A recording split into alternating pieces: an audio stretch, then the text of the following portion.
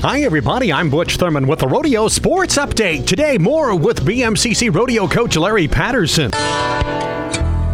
The cowboy's tools of the trade. A horse you can depend on. Saddle. Spurs.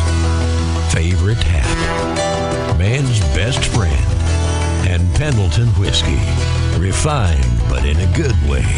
Pendleton delivers an uncommonly smooth taste and a rich, complex flavor. Pendleton whiskey. Let her buck. Stay in control. Talking to Larry Patterson today, BMCC Rodeo coach, Pendleton, Oregon. His women's team wins the national title. Your men's team finished 9th. Good showing. Jared Park had a good week.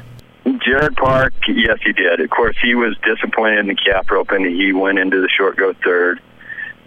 Jared wanting to win, and looking at the history of the calf, thought the calf ran harder than he did. Well, he had in the past, and took a little too good of a start, broke the barrier, which cost him actually winning the all-around.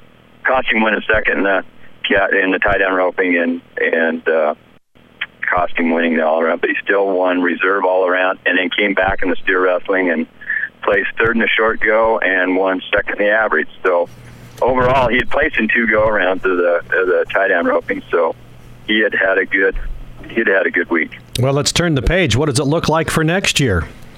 Callahan Crosley, out of our group of girls, Callahan Crosley is one that is not coming back, but Danielle, of course, that was her first year. She also won Rookie of the Year for the women back there, the freshman with the most points overall. And so she'll be back, and so will Jessica Lewis, and then we have some recruits coming.